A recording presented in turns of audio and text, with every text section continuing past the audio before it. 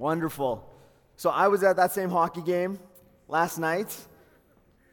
I loved the fact that I got to wear Flames colors in enemy territory. I took a lot of pride in it, and I can't wait to do it again. Yes, we did fall in the shootout, but we dominated the game, and I will say that loud and proud every time. But we are here in Vancouver, and so I choose to also cheer for like the Whitecaps and stuff like that.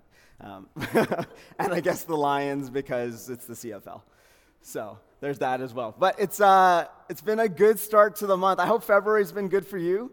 It felt like January kind of lasted forever, am I right? That it just seemed to keep on going, and now we are already 10 days into February, and we don't know where the time has gone. But we're going through a series right now called Church Close. And so if you're new here, welcome. We're so glad that you're able to be here with us. My name is Jason. I get the privilege of being the lead pastor of this new church community here in Langley called City Collective. We're all of 4.5 months old, which is a lot of fun as we get to figure out what it means to be a church community, to do life together, to try to live out what it means to be Jesus on a day-to-day basis, and to ask those questions that we want to be asking in our everyday life.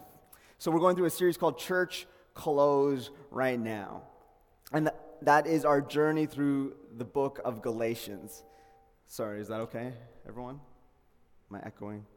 We good? Okay. Through the book of Galatians. And last week we were in Galatians 1, and we were looking at the simplicity of the gospel and how Paul is a passionate person before he meets Jesus, and then he's a passionate person after he meets Jesus. He's extremely zealous about the fact that the idea of the gospel, the idea of grace, the idea of Jesus, and the message that he gives us is so simple, and he's saying, do not mess with the simplicity of it. So it's kind of funny that we're calling it Church Close because I talked about it last week. It seemed like right as we announced that we were talking about Church Close, Marie Kondo and like tidying up your life came out on Netflix, and everyone started to do that, and everyone talked about Marie Kondoing their closets, and that's kind of how I picture what Paul is doing with the Galatian church. He's Marie Kondoing the Galatian church. He says that you've got some stuff in your closet that you don't need in order to live on a day-to-day basis and to follow Jesus. You got a little bit too much. It's time to cut it down. So we're going to continue through the book of Galatians, and we're going to go into Galatians chapter 2 this morning. Are you with me? We ready? Let's go into it. Galatians chapter 2, starting in verse 11, and it says this. It says, but when Cephas, and that's the Greek word for Peter, came to Antioch, and that's where Paul did a lot of his original work, he says, I opposed him to his face, because he stood self-condemned. For until certain people came from James, he used to eat with the Gentiles, but after they came, he drew back and kept himself separate for the sphere of the circumcision faction. Who wants to join the circumcision faction? That's an awful name for it, but we're going to call it that.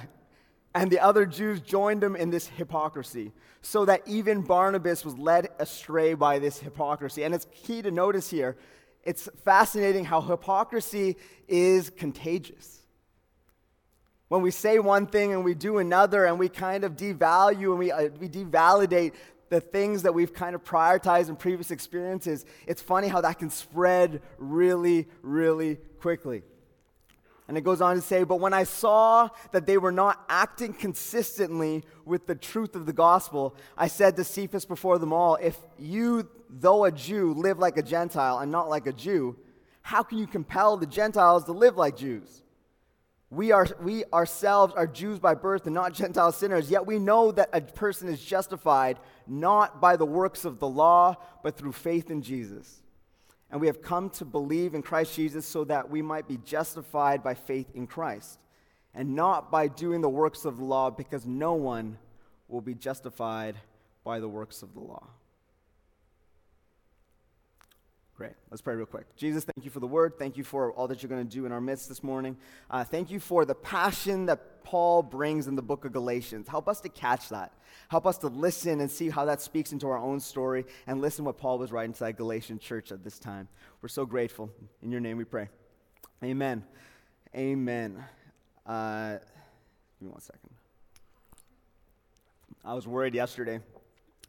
We're cheering, of course, and we're loud, and we're a part of the game, and maybe I get a little excited during a hockey game or two, and we got to the end of the game, and I was like, I'm losing my voice, and I got to preach tomorrow.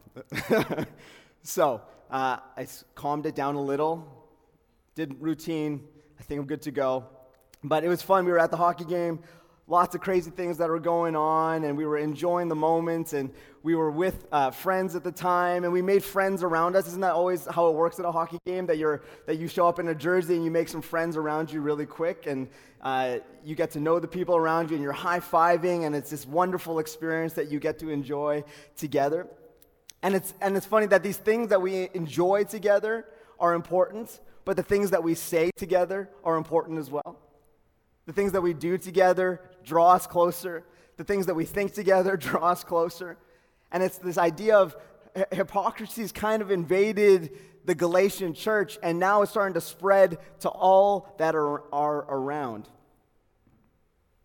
And my question for you this morning that I want to open up with is, have you ever had multiple groups of friends in which you acted a little bit different in each group? Maybe in one group you did like a specific thing, and then in another group you refused to do it. Or in one group you listened to like a certain type of music, and then you showed up in the other group and that song kind of comes on and everyone's like, who is this person? Or you have like a specific skill in another group that you're kind of known by, and then you show up in another group and then it comes out in the moment and everyone has no idea who you are in that moment. Or if we're tying to church really specifically, maybe you were someone who went to church and you knew that when you went to church you had to act a certain way at a specific time, and that if you didn't act that way, someone was going to get hurt real bad. And then you went to school and you weren't such a delicate little flower. Acting different ways in different spaces. But what happens when the habits that we have or the influences that we have in one space begin to seep into the other areas? So obviously I'm of Indian descent, and I think we can make that assumption. And I grew up here in Canada. I was born in Calgary, Peter Lougheed Hospital, northeast of Calgary, born and raised, grew up there. It was great. But as you can tell, I don't speak the language particularly well at all. And that was limiting in some ways, but my family back in India, on my dad's side, were really accommodating around this fact. And so whenever we would go to visit, they would take their time, they'd try and teach us, they would provide numbers and words, and you'd pick up little things along the way. And so every time that we went to India, I would get to know a little bit more of the language, a little bit of maybe the accent would kind of back with me. There would be like these little things that kind of just like stick with you along the way. But my grandfather, he always had this one phrase that he would say every single time. And it was kind of used as if like is used for us, or something to accentuate a thought. And it was the phrase acha acha. Always acha acha. Everything was acha. And it means nice. But he didn't just use it in the scenario of like nice. He used it like, oh, you're good today, acha acha. How's your morning going? Acha acha. And at the beginning I was like, I have no idea what you're saying. That makes no sense. But it's like this fun little tidbit that he kept on saying over and over and over again. And while we were there, I would hang out with Grandpa, and then I would end up picking that up. And then we came back to Canada. And guess what? A little habit, a little bit of an influence started to seep into my language and how I was talking. And I come back with my friends, and I'm like 14, chatting with my friends, and someone says something, I'm like, acha, acha. And they're like, what did you just say? Who are you? And I get a little embarrassed, and yeah, it's nothing. And it happens again, and it happens again, and it happens a couple more times, until finally, like, I'm actually a little bit embarrassed about it. I'm not comfortable with having that kind of seep into this, to having those two worlds kind of connect. It made me uncomfortable in the moment. So what do we do when we're uncomfortable with one thing seeping into the other, we pretend that has never even happened or it doesn't exist, and we push it away, and we are almost ashamed of it. And when we ask the question, what happens when the habits or influences in our life begin to seep into one area or another, we're left with this value proposition. This question of what do you value more in this moment? And this is a silly story of where there's not a huge value proposition in this scenario, but for Peter and for Paul, when Peter's going into this scenario with the Galatian church, he has a significant value proposition in front of him. Where he has gone and he's been eating with the Galatians, he's been eating with the Gentiles. And then these Judaizers, this Jewish community that he was familiar with, that he was friends with, that he was comfortable with, shows up and says that you can't eat with them anymore, and he stops doing so. So his value proposition in that moment is he going to choose his comfort or God's calling? And I don't want to beat up on Peter, because Peter gets beat up a lot in the Bible. But he makes a decision where he says, I'm going to choose to be comfortable over God's calling. And now, don't get me wrong, don't over-spiritualize this phrase, God's calling. Everyone's calling in this world is to love God and to love people, but he chose his own comfort over the decision to love people in this scenario. And this gets Paul fired up. Passionate Paul comes to the party and has something to say about Peter and his decision to not eat with his friends, the Gentiles, anymore, just because the circumcision faction shows up and says, you can't do that anymore. Who cares what the circumcision faction says, according to Paul? And then we see in this scenario that there's a decision made between, I value my comfort more than God's call upon my life. And don't we do that all the time? Where we make the decision that our comfort is more important than actually the care and the calling to love other people. Because this is the conversation and the narrative of our society, that the most important person in the world is you. And then Jesus comes in this scenario and he says, yeah, you're really important. I came for you. But the minute I came for you, you stopped being the most important in the world. You started to have to worry about the next person and the person after that and the person after that. And it's about loving the world around you. And Peter spent 3 years with Jesus. You would think he would have got it at that point. But even at the end of 3 years, we still see Peter make the decision that no, my own comfort. My own comfort comes first in this scenario.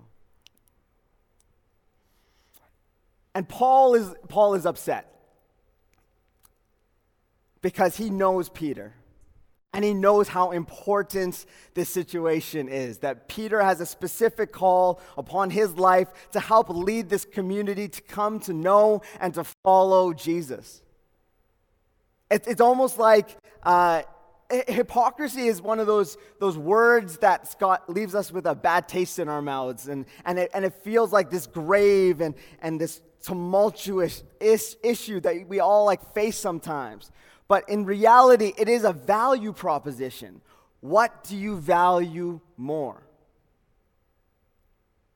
Do you value the words that you say more than the actions that you carry out?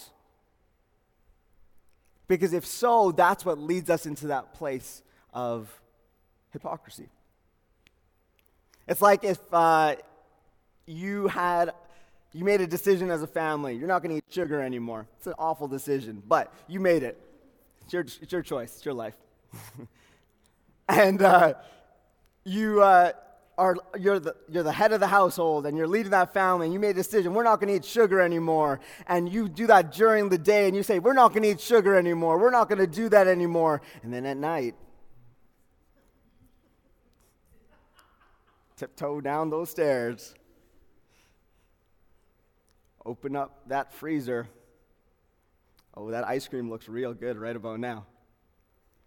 And you pull out that ice cream, and you put the spoon in, and you have that first bite.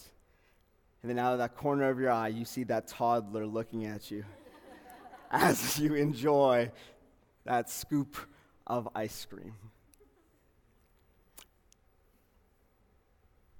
Well, now the toddler is, well, why am I having to not eat sugar in this scenario? It completely devalidated any statement that was made. And so Paul is upset. He's like, you have an incredible opportunity in front of you, Peter, and you're ruining it by worrying about your comfort over someone else's care. And we got to do something about this. And so we have to understand, when Paul's writing this letter, he's writing to the Galatian church, and this isn't a personal letter, this is a letter to a community of churches in the area. So he would write the letter, he would send a runner, the runner would go church to church, he would read the letter, and then he would pause there for a bit while they copied it, didn't have photocopiers, copied it at the time, and then he would go on to the next church. So this wasn't a personal letter written to a specific someone. This was written to a community of churches. And so isn't it interesting that he calls someone out in this community letter for everyone to understand what a big deal this is to separate your comfort and your calling. And he does this really intentionally. But here's the question that I'm left with in this moment, is how do I actually confront people? Because can we agree that confrontation is difficult? Confrontation is uncomfortable. Confrontation sucks. And we all try to avoid it. Maybe some of us thrive on it, but I think in general, we don't like the idea of confrontation. And Paul comes in the scenario and he wants to go at it with Peter. He's throwing fists before the fight's really even begun. And it kind of seems unfair to Peter to call him out in front of everyone. How does that reflect Jesus? It doesn't seem right. It doesn't seem like Paul is being kind in this scenario. Because when I look at the Bible and how we're supposed to deal with confrontation, the person that I want to look at is the person who provides grace in every situation, and that's Jesus. And Jesus in Luke 6, he says this. If you could toss the screen. In Luke chapter 6, it says, "But to you who are willing to listen, I say, love your enemies. Do good to those who hate you. Bless those who curse you. Pray for those who hurt you." And all of those things seem so difficult. Because when we feel right, we feel right. And it's easy to be defensive. And it's easy to be unkind. And it's easy to focus on ourselves.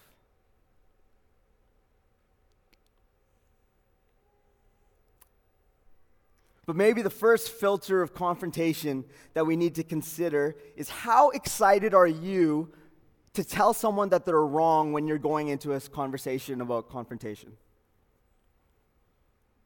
Are you really excited to tell someone how right you are? Because if you are, you're probably going into it with the wrong attitude.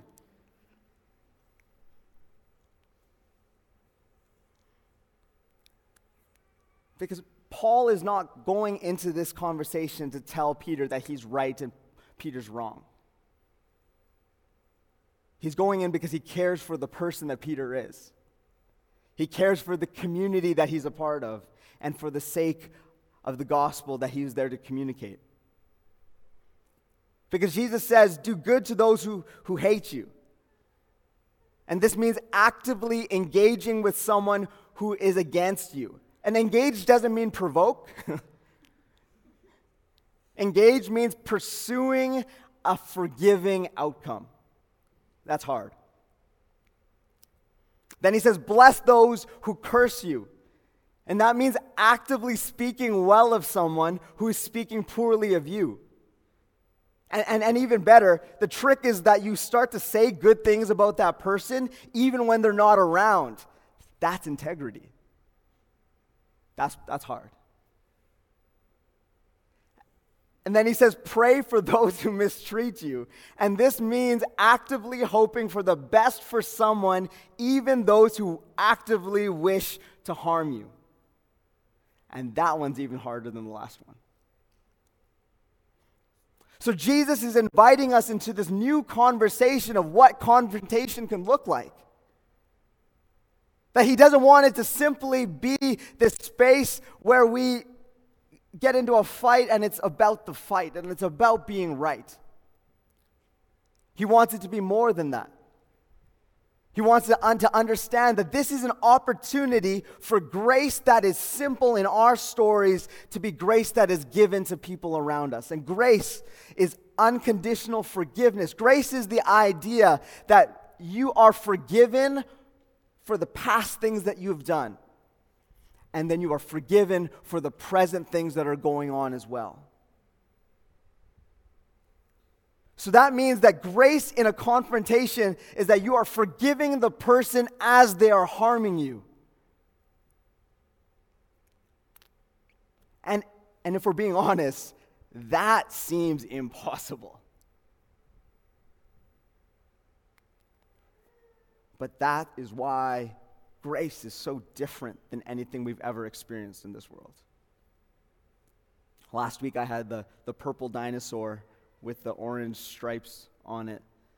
This idea of something that we've never seen before, something that we've never come into contact with, something that we can never replicate really because of who we are. But that is what grace is. That we look around in our world and we don't see it anywhere else. We can't explain it anywhere. But it's this idea of unconditional love and forgiveness that we are given and then asked to give.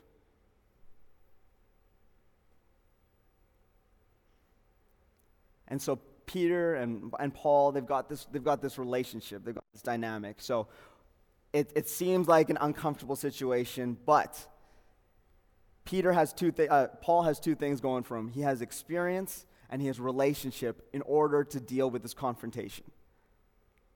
Because graceful confrontation isn't right, even if you're right, and you would be right if there is no relationship. Because right before this passage that we just read, it says that Peter and Paul, they had spent 3 years together. They had talked about what it means to share the gospel. They had set a game plan in place that we're going to go out and we're going to tell the world about Jesus. They knew each other. And then Paul says later on that he says that I knew the law. I was led by the law. I was shaped by the law. But I've come to know that the law is not enough. That rules and regulations don't tell me who I am. They don't lead me to a place of grace. They don't transform me. They don't heal me. But the idea of grace, this idea of unconditional forgiveness and love has changed me in a way that the law never could. So he has this experience in the law, and he has this experience in relationship. So he doesn't want his friend to experience the law the way that he had. Because it says in the Bible that Paul was extremely zealous, and that probably is discounting how zealous he was actually. He was literally going around and killing Christians. He was more than extremely zealous. He was consumed by the concepts of rules and regulations. Because what happens when rules and regulations and laws take over our life? We start to draw lines in the sand. We start separating people. We start making a decision that my values and my priorities and who I am is more important than who they are. And when we create these separations, it's when we lose those opportunities to tell people about this amazing person named Jesus. And this is why Paul tries to fight to keep it so simple, because he's like, I've done it. I've made those mistakes. I've gone too far. And I just want to tell you that, Peter, I don't want you to go down that road. I want you to actually draw people into the story of Jesus. That the same one that transformed your life can transform theirs. And the same simple truth that he told to you, you can tell to them. That all you need to do is just trust in him. You don't have to join the circumcision faction. You don't have to get your life right away. You don't have to start to change your lifestyle. You don't have to have it all that it changes immediately in that moment, and then grace is given. The same grace that Peter received. Sometimes we forget the grace that we receive as Christians and how wonderful and how beautiful it is when we talk to people who don't have that same experience with Jesus. And we add qualifications and we add these accessories, these church clothes, to this idea of grace. And when we add all the hats and the watches and all these pieces to our wardrobe of our faith, sure, they look good. Sure, it might seem nice. And hey, it is a great feeling when everybody looks the same and acts the same and talks the same. Man, that creates this incredible sense of belonging. But that is not a belonging that invites people in. That's a belonging that excludes people from the story. And Paul is saying, you don't need that. You don't need that. All you need is Jesus. That Jesus is more than enough.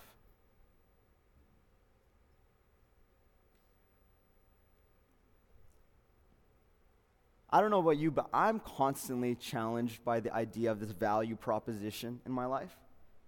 I feel like every single day I have moments where I have to ask the question, what do I value more? And I fall short often.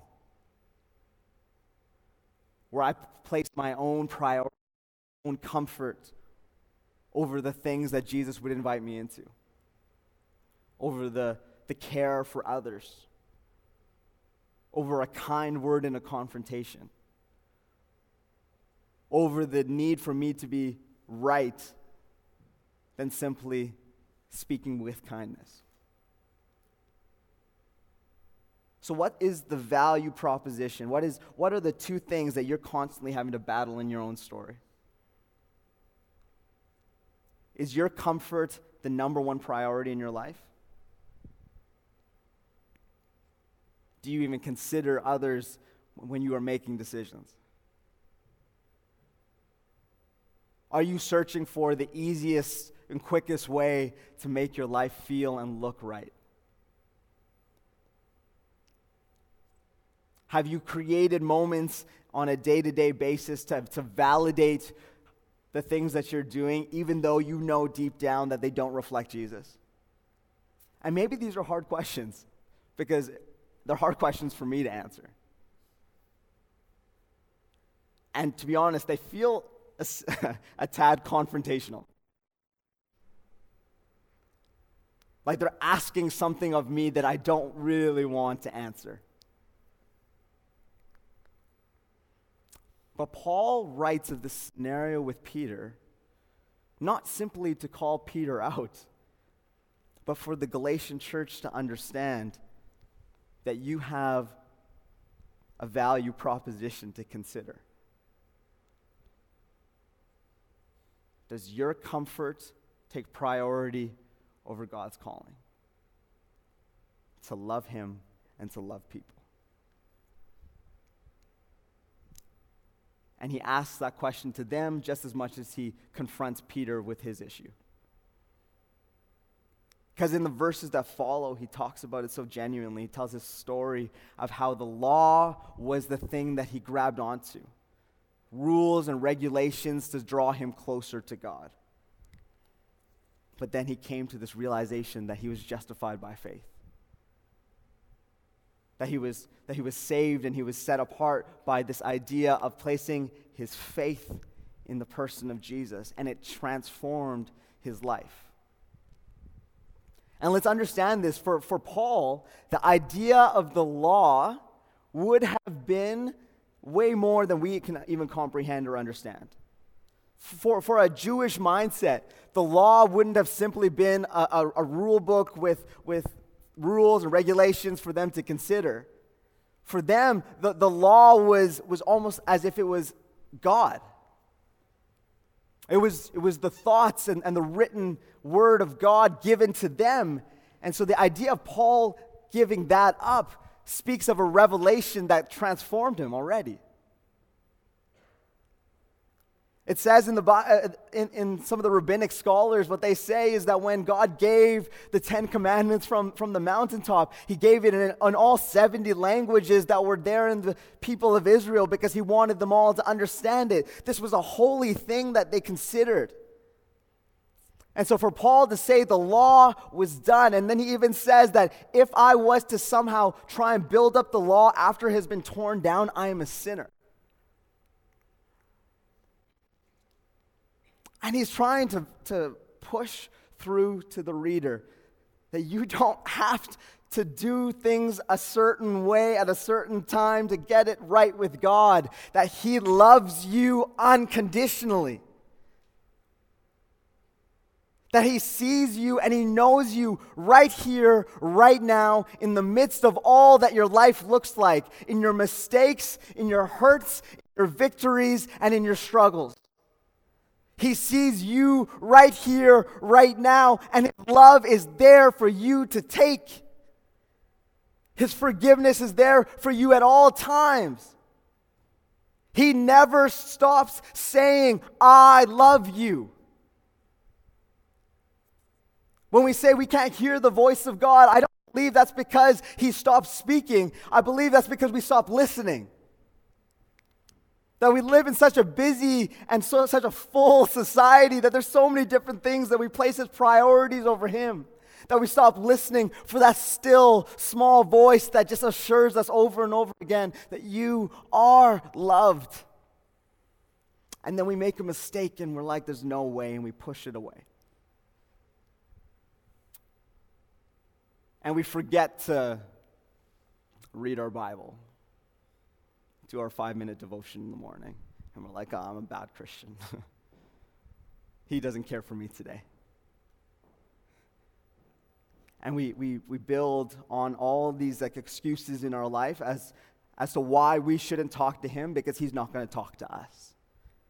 He is speaking to every single one of you right now, to every single one of us. And maybe he's not saying exactly what you want him to say right now. But let me assure you that what he is saying is exactly what you need. And it could be as simple as you are loved.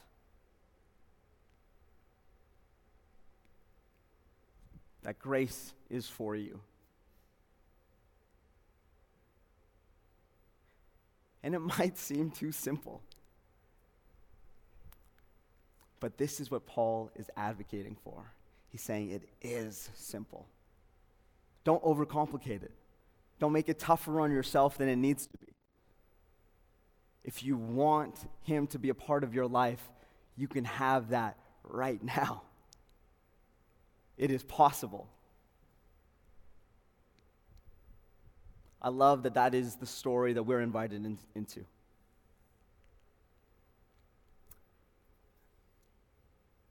Earlier this week, I had a friend of mine that he passed away really suddenly at the beginning of the week, and late 30s, 4 kids under the age of 10. Just devastating. Just like one of those moments that causes you to pause and to ask a question. What are some of those conversations that you had together? Someone that I can say I really loved. And to see the heartbreak his family's going through right now has been tough this week. And I chatted with his brother and with his wife, and they were such a testament to who he was on an everyday basis. And maybe this is my moment to honor him. That he was a man that would always speak so honestly, whatever he was feeling, but always did so with so much kindness and so much peace about him.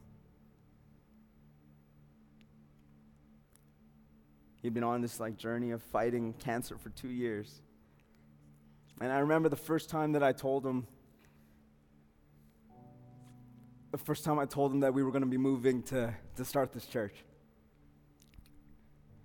And the honest joy that kind of just came out of him in that moment. And his one piece of advice. He's like, just don't ever forget about the next person. He's like, I so believe in you, what you're going to be doing. He's like, never forget about the next person. And I know he's not a hypocrite because, man, I've never seen someone love people so intentionally in every space that he went in.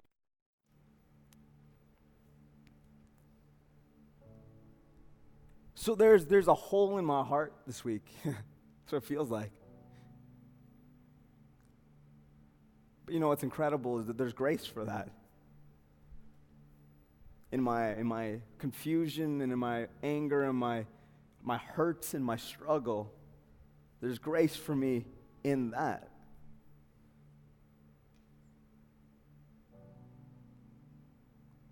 That he allows us to feel the reality of life, but he refuses us to leave us alone in it.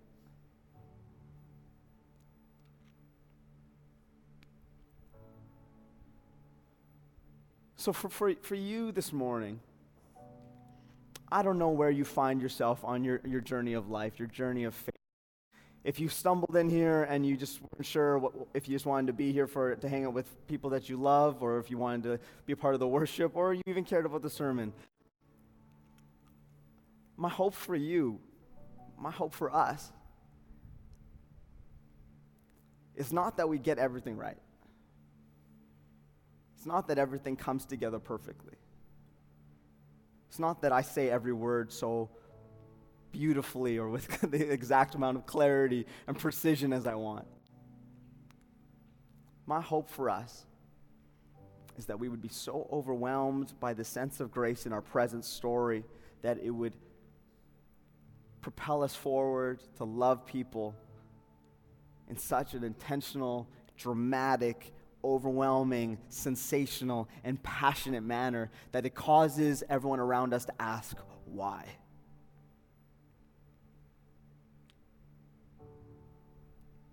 To not live with accessories and church clothes that we think we need to validate ourselves in community or to feel like we belong, but we keep it simple. And we just look to Jesus and we just trust in him. And then when we have moments where we go a little too far, we put on the clothes that we shouldn't be wearing, but we understand that there's grace for that. Just come back to him. So if you're here this morning and you don't know this person named Jesus, you don't have a relationship with him, you don't understand this idea of unconditional forgiveness, specifically for you. He wants you to experience that this morning. Perhaps you're here this morning and you feel like it's been a tough week to even talk to him, to get to know him, to build up that relationship with him. Great. Me too.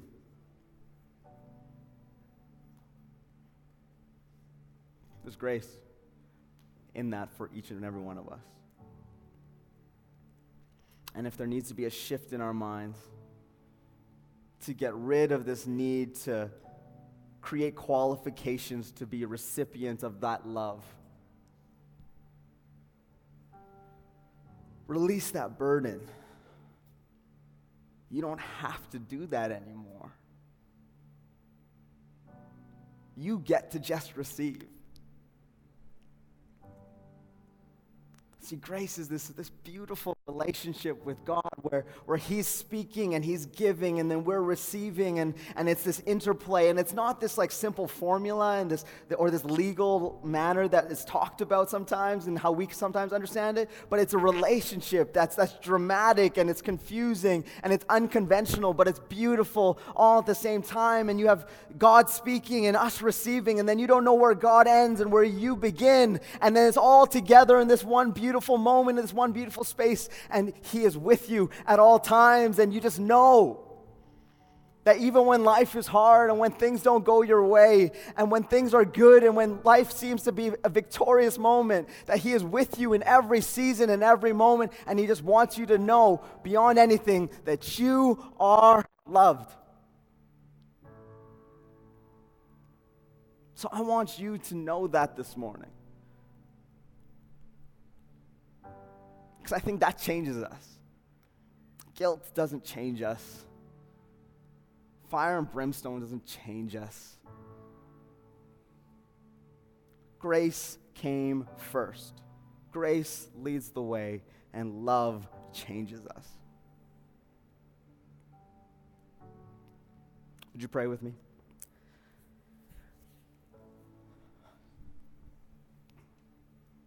Father, You are so good.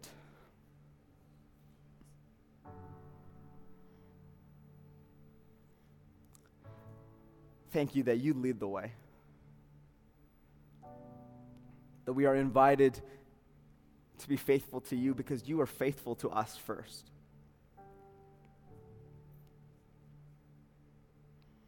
You are invited to love You because You first loved us.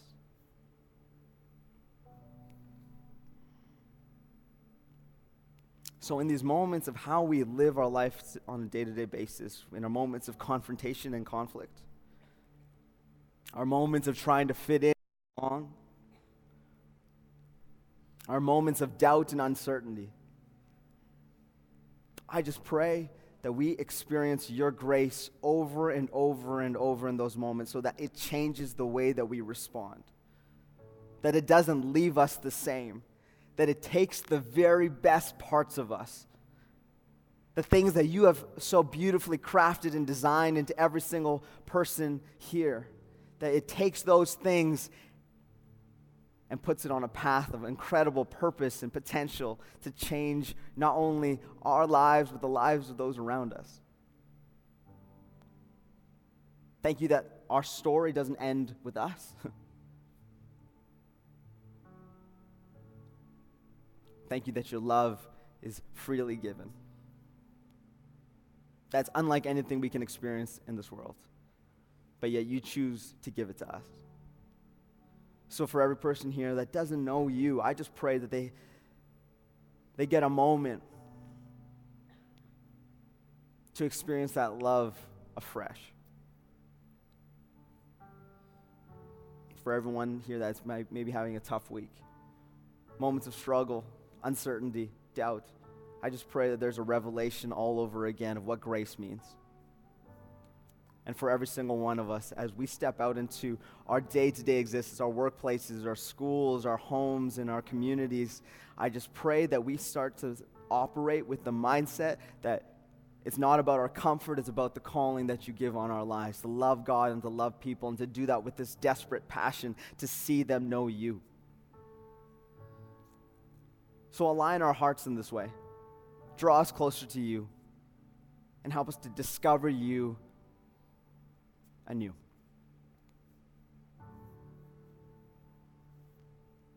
In Your name we pray. Amen.